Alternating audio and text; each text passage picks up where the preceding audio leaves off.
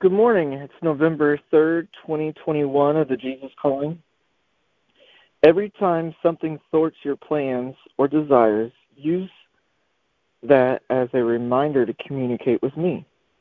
This practice has several benefits. The first is obvious. Talking with me blesses you and strengthens our relationship. Another benefit is that disappointments instead of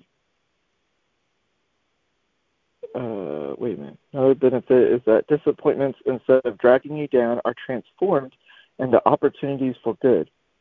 This transformation removes the sting from the difficult circumstances, making it possible to be joyful in the midst of adversity. Begin by practicing this discipline in all the little disappointing moments of daily life. It is often these minor setbacks that draw you away from my presence.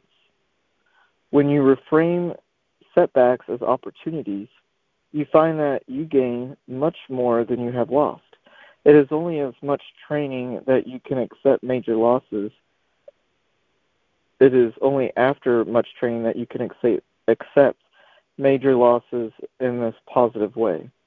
But it is possible to attain the perspective of the Apostle Paul, who wrote, "Compared to surpassing greatness of knowing Christ Jesus, I consider everything I once treasured to be as significant as rubbish." Proverbs 19:21, "Many are the plans in a man's heart, but the Lord's purpose is that prevails." Colossians 4:2, "Devote yourself to prayer, being watchful and thankful."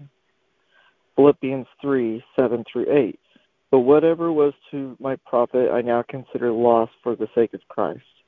What is more, I consider everything a loss compared to the surpassing greatness of knowing Christ Jesus my Lord, for whose sake I lost everything. I consider all of them rubbish, that I may gain Christ."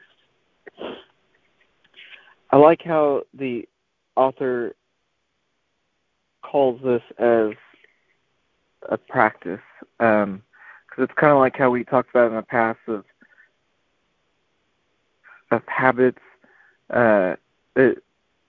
She's recognizing that they're habits that we do, and that if we make them a practice of correcting that, of reframing the setbacks and the opportunities to make it to where our first instinct when something bad happens or not what we were thinking, we turn that communication to Him to make sure it always stays focused on Him and not drifting away. Like she said that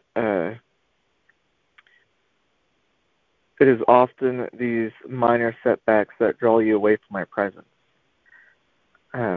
If all it takes is a minor setback to draw us away from His presence, it makes sense in my mind that the enemy would try to set up a lot of little minor setbacks for you throughout the day to draw each of us away from Him. So it's kind of like, I think it's called Murphy's Law. I remember hearing Dave Ramsey talking about it when he talked about his emergency fund. He said that whatever bad that will happen will, and if you, how did he put it? He did it much better. You'll have to look it up. But basically, like, if you have something set in place, then if something bad happens, it's not really bad. You know, it's taken care of. It's not the end of the world. But when you don't have something, it compounds and it gets worse.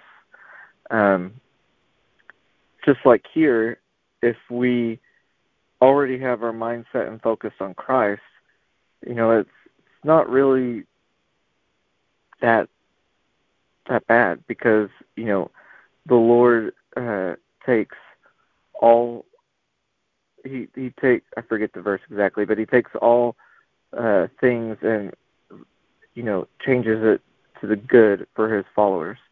You know, basically, if we let Him. So Man, my brain just shut off. I'm sorry. I think you all saw where I was going with it. Um, so we, oh, and it kind of goes with the principle of sowing and reaping. Whatever we sow, the Bible says we will reap. So if we're, and it comes back in interest because, fruits have seeds and they plant more fruits and seeds.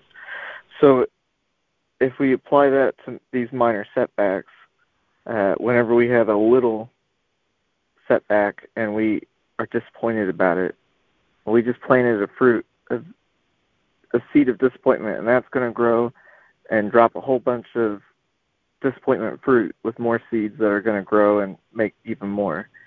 And so it makes it compounds like interest. It's just we're making ourselves more and more disappointing things coming our way. But if we turn it back to God for an opportunity to plant a good fruit, we're setting it up for more and more seeds of Him, bringing in good things into our lives and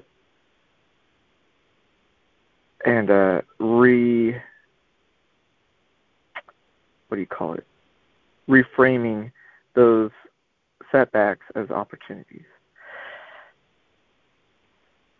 I think that's enough talking for me. I'll go ahead and go into prayer. Father, thank you for today.